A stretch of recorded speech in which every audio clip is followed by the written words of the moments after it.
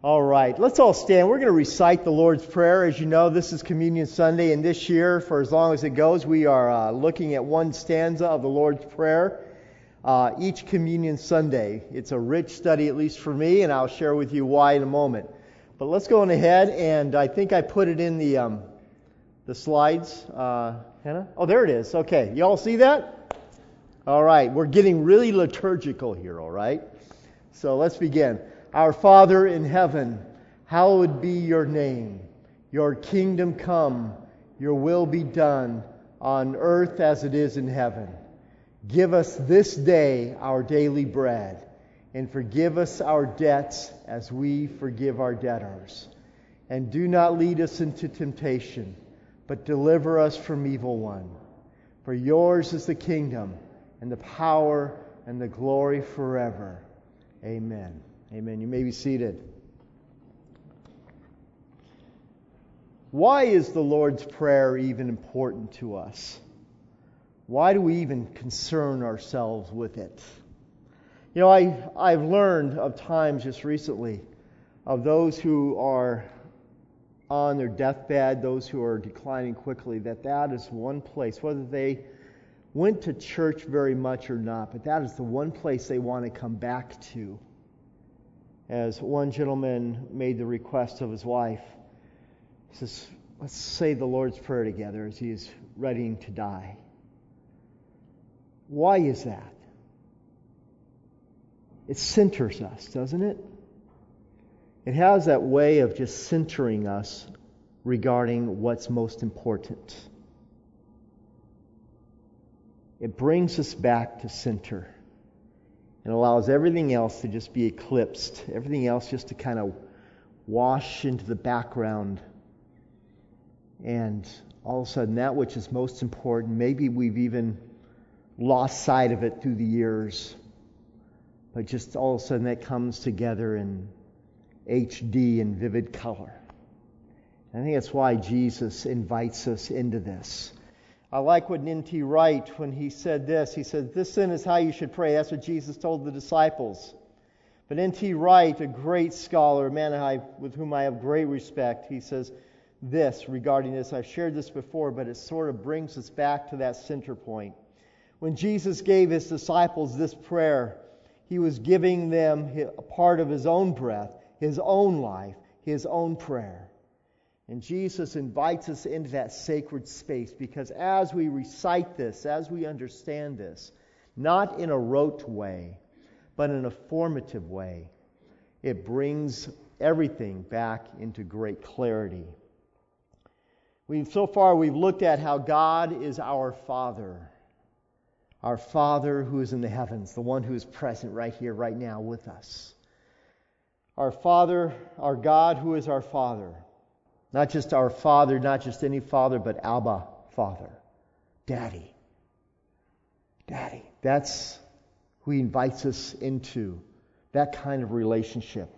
But then we saw that God is not just our Father, but our Father is God. And it calls us into a state of reverence. And then coming out of that, Brian preached last month. His kingdom come, His will be done on earth as it is in heaven. Suddenly you start to feel tension building. Like, wow, this is not just some rote thing. This is a life that we are being called into. A life with God. And when we understand where this is all going, when we say to Him, your kingdom, my kingdom, your will, my will, all of a sudden that begins to raise some questions within us. It begins to raise up some thoughts within us. And in the backstage of our lives, it begins to confront maybe some emotions within us. Some emotions, confront some of our fears. That if I pray this way, and if I really take this out of just that centering prayer into a lifestyle, if I pray this way, can I, or maybe more appropriate, am I willing to trust you, God, to meet my needs? Because you're not calling me into just some recitation of liturgy. What you're calling me into is your kingdom, your will for my life. And that raises questions, doesn't it, when we really think about it? It raises questions like, what about my needs, God? If it's your kingdom, your will, not my kingdom, my will, what about my needs? And on the backstage of my life, I've voiced very early on in my life fears like if I make His kingdom the agenda for living my life, if I honor God with a tithe of my income and I give to the poor, if I serve the needs of others, then what about my needs? Who's going to meet my needs? And forget the needs part. What about the desires that I may have for living life? What about my own desires? I have dreams too. One early season of my life, I was just beginning ministry in Moreno Valley, California, and I'd become friends, and he was one of my leaders. This man, his name was Steve, and he was president of a bank, in Redlands Bank. And he walked up to me, and he was kind of an intimidating guy, you know, bankers, how they can be, kind of like attorneys. But he walked up to me and he said, Martin, if I set aside my own self-interests so I may serve the needs of others, if I really buy into this kingdom of God thing, and I really go all in with it, like what you've been talking about, who is going to meet my needs? Who's going to meet my desires? What about me? Anybody ever think that? I have. What about me?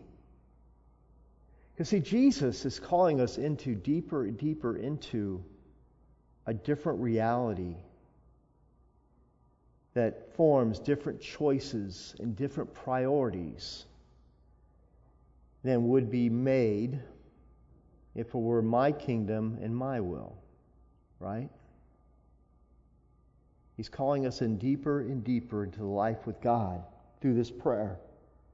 So Jesus goes on, and I think that this next stanza that we're going to look at today begins to address some of these fears, some of these concerns.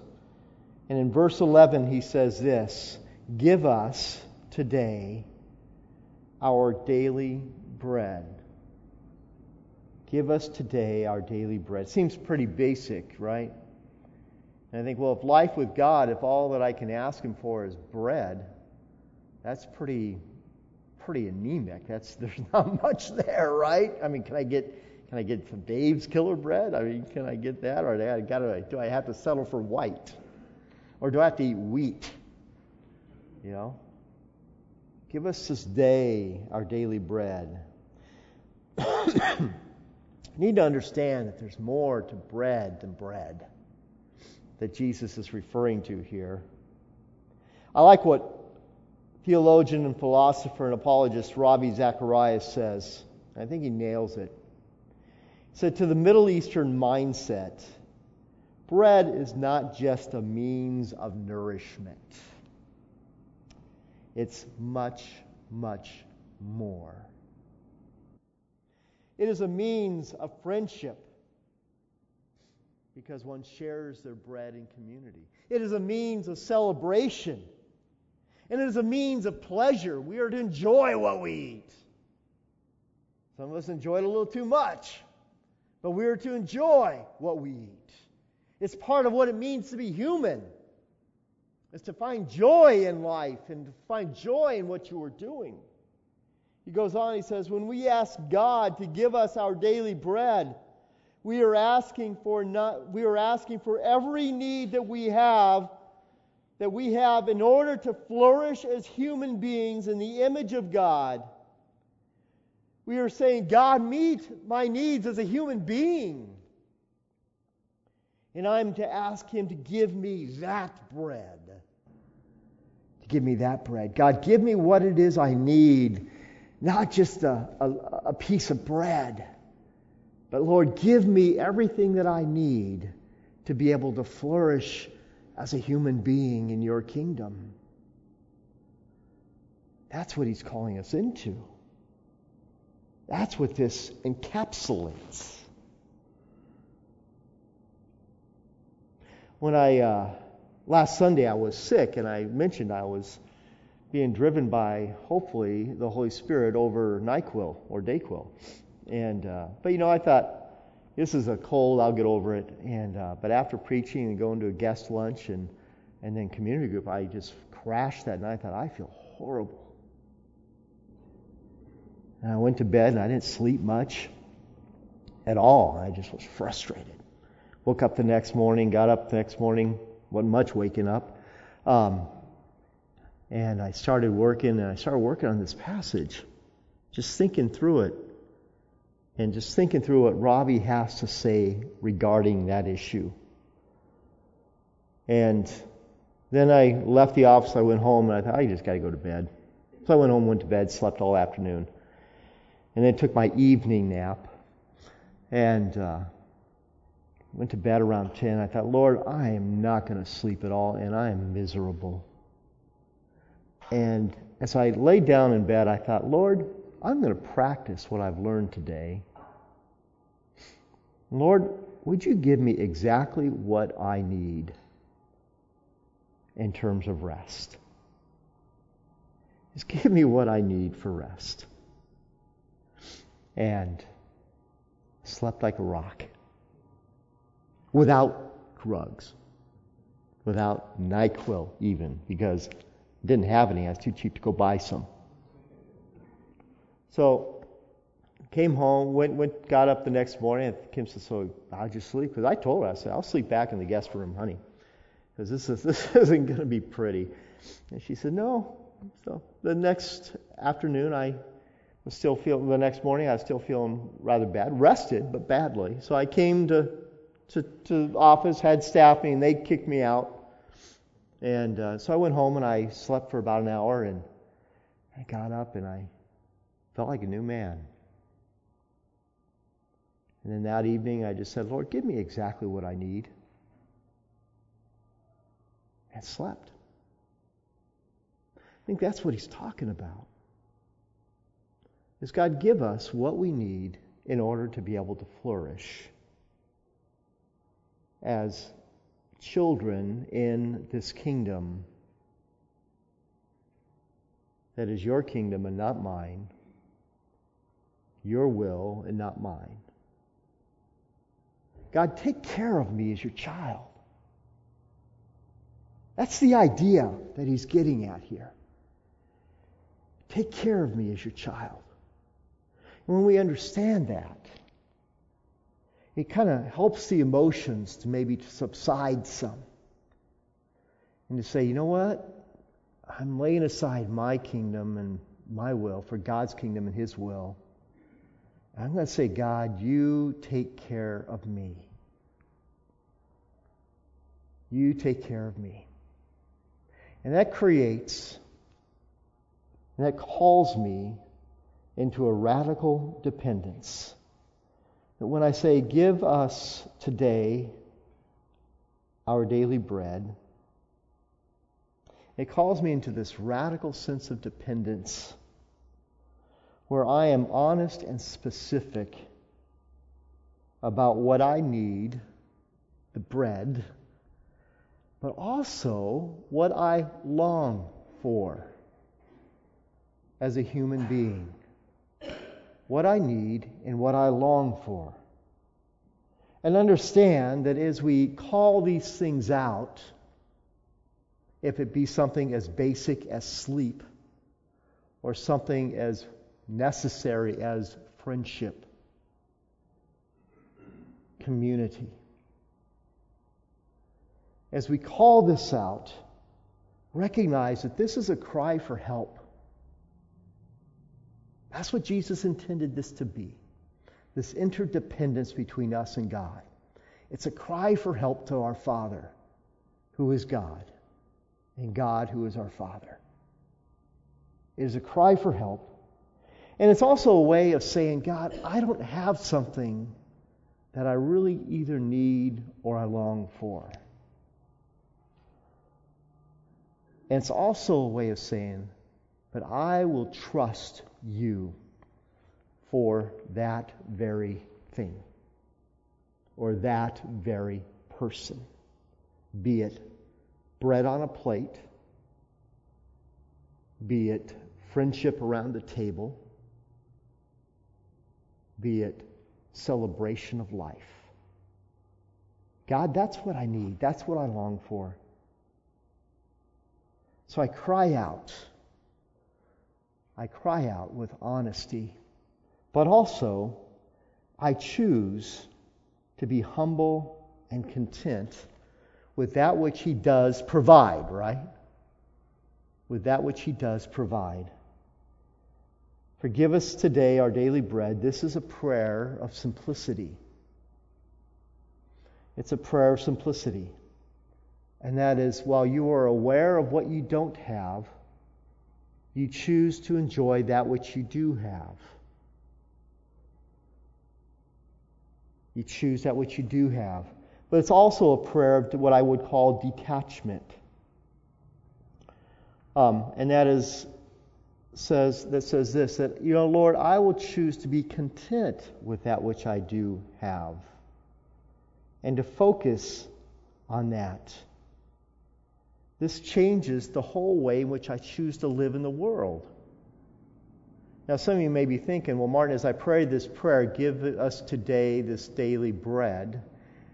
And if it's a cry out to help for God to give me that which I need and long for, sounds like you're setting me up to say I'm not going to get it. Right? The cynic in me kind of feels that piece. And I'm not setting this up. I'm telling us straight up that there will be times when we don't get everything that we long for. And there may be times when we feel like we don't get everything that we need. That's the hard piece of this. But it's where we bring ourselves under God's headship and God's lordship and say, God, I am asking for this and I'm dependent upon you for this and I long for this. But Lord, I choose to be content with what I do have and what I don't have. Now, how much should I choose to be content with? Well, Paul puts it like this: if you had food, clothing, and shelter, be content with that.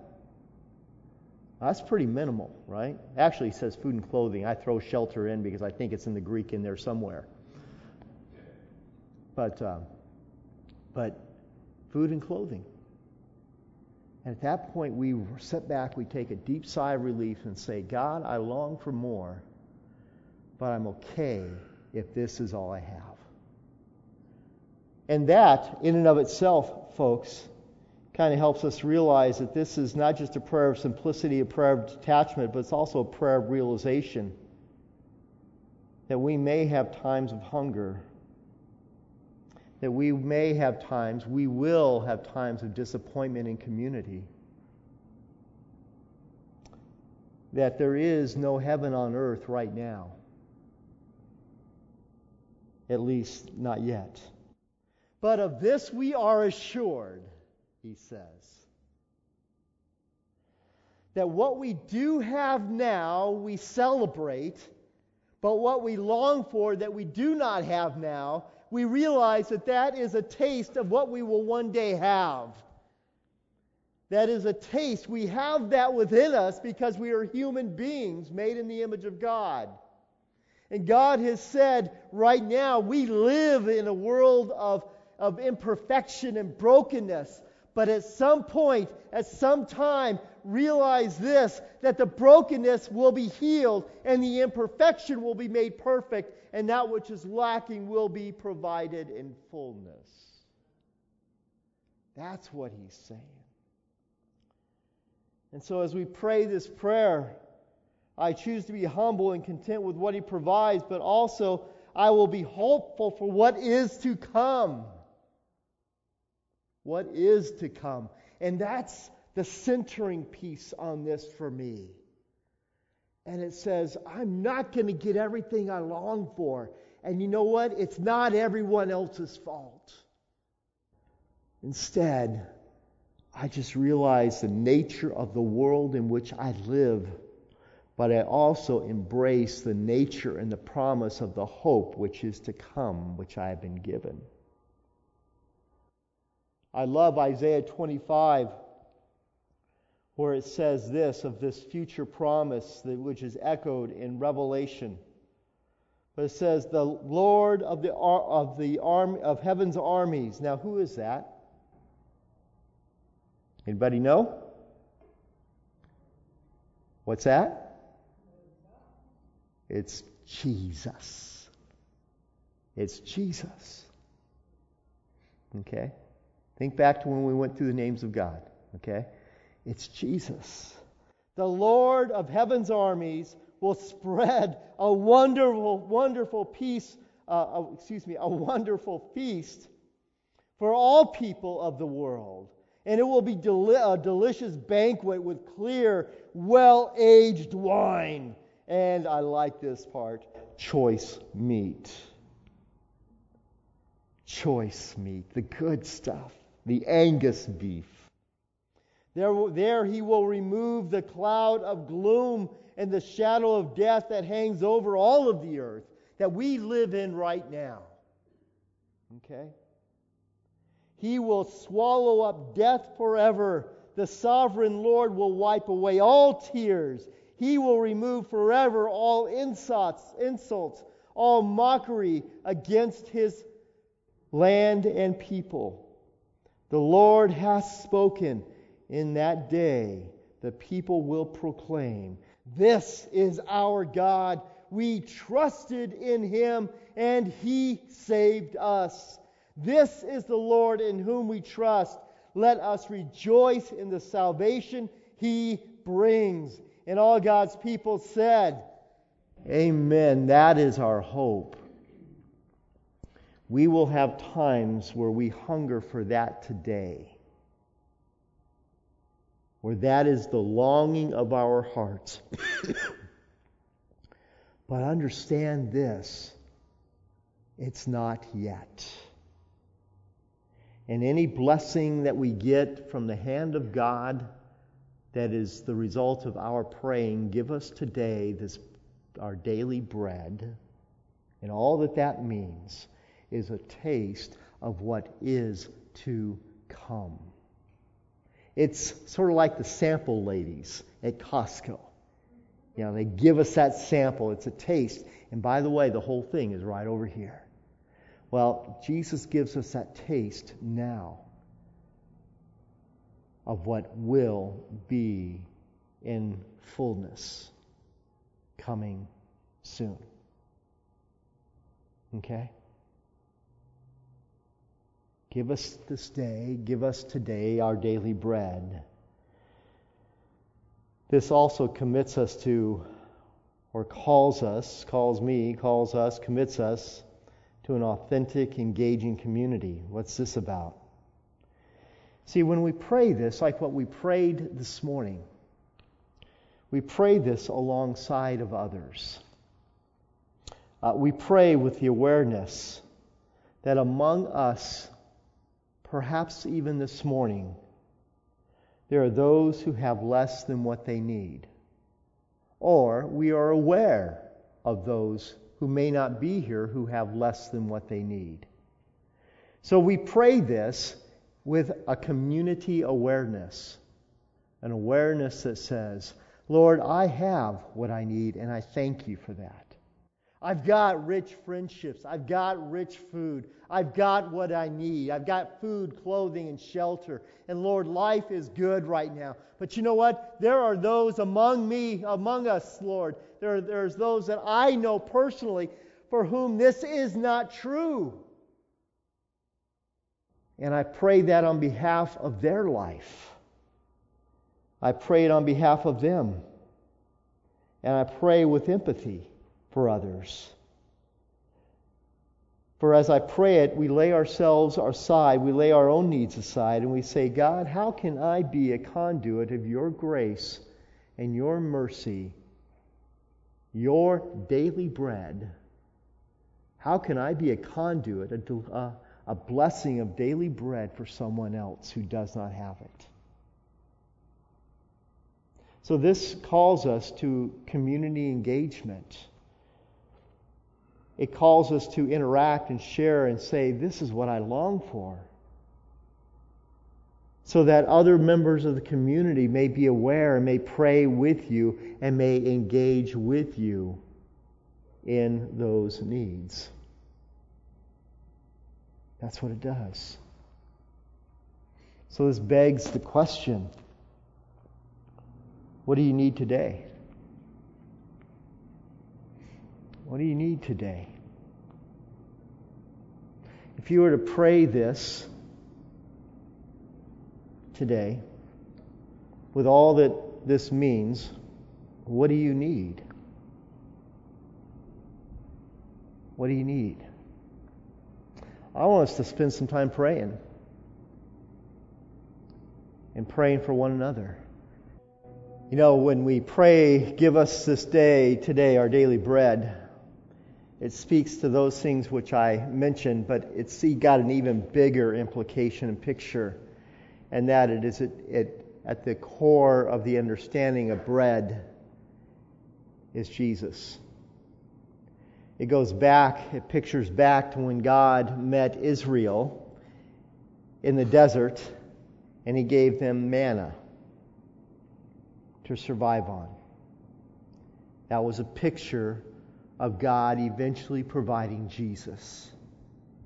And then you fast forward to when Jesus says in John chapter 6, He says, I am the living water. I am the bread of life. I am that bread. And then you picture forward to when He says, this bread is my body which is broken for you. Do this in remembrance of me. That's the bread that we need most, in addition to all that we've said. He is the one who is the fulfillment of all the promises, right? He is the one. And that's what we're here to celebrate this morning. It's a fulfillment of that promise, but it's not just a promise, it's the experience of a new reality called the kingdom of God, where God is our Father. But God is not just our Father is God. And He calls us into this whole new way of life. You see how it all works together? It all is the same picture, just looked at from different angles. And if you know Jesus Christ as your Lord and Savior, I want to encourage you to participate in this time of communion, where Jesus said to His disciples, this is my body which is broken for you. The sacrifice that makes all of that which we've talked about possible. And this is my blood which was shed for you. Because apart from that, there is no forgiveness of sins. There is no cleansing. There's no expiation. There's no justice. Because He took it for us. That's what we take into ourselves. And we say, thank you, God. And while we take it in physically, we also take it in spiritually, realizing that that is the fulfillment of the promise that we've been talking about. So I want to invite us all to come forward, and I want to invite Tom to come forward, and Cal, they will be serving you, since the other elders are all up at men's retreat, except for Nate and myself. But we want to invite you to come forward and just to receive from them. And as they give you the bread, they will say, this is my body, this is Christ's body, which is broken for you. And this is Christ's blood, which was shed for you. The fulfillment of the promise, which is also a down payment for the fulfillment of the promise yet to come. And that's what we look forward to most. That's what we long for most. This is a sample This is a sample of what is to come. So I want to invite you to come on down the center and then take the elements and go back. And then we will partake together.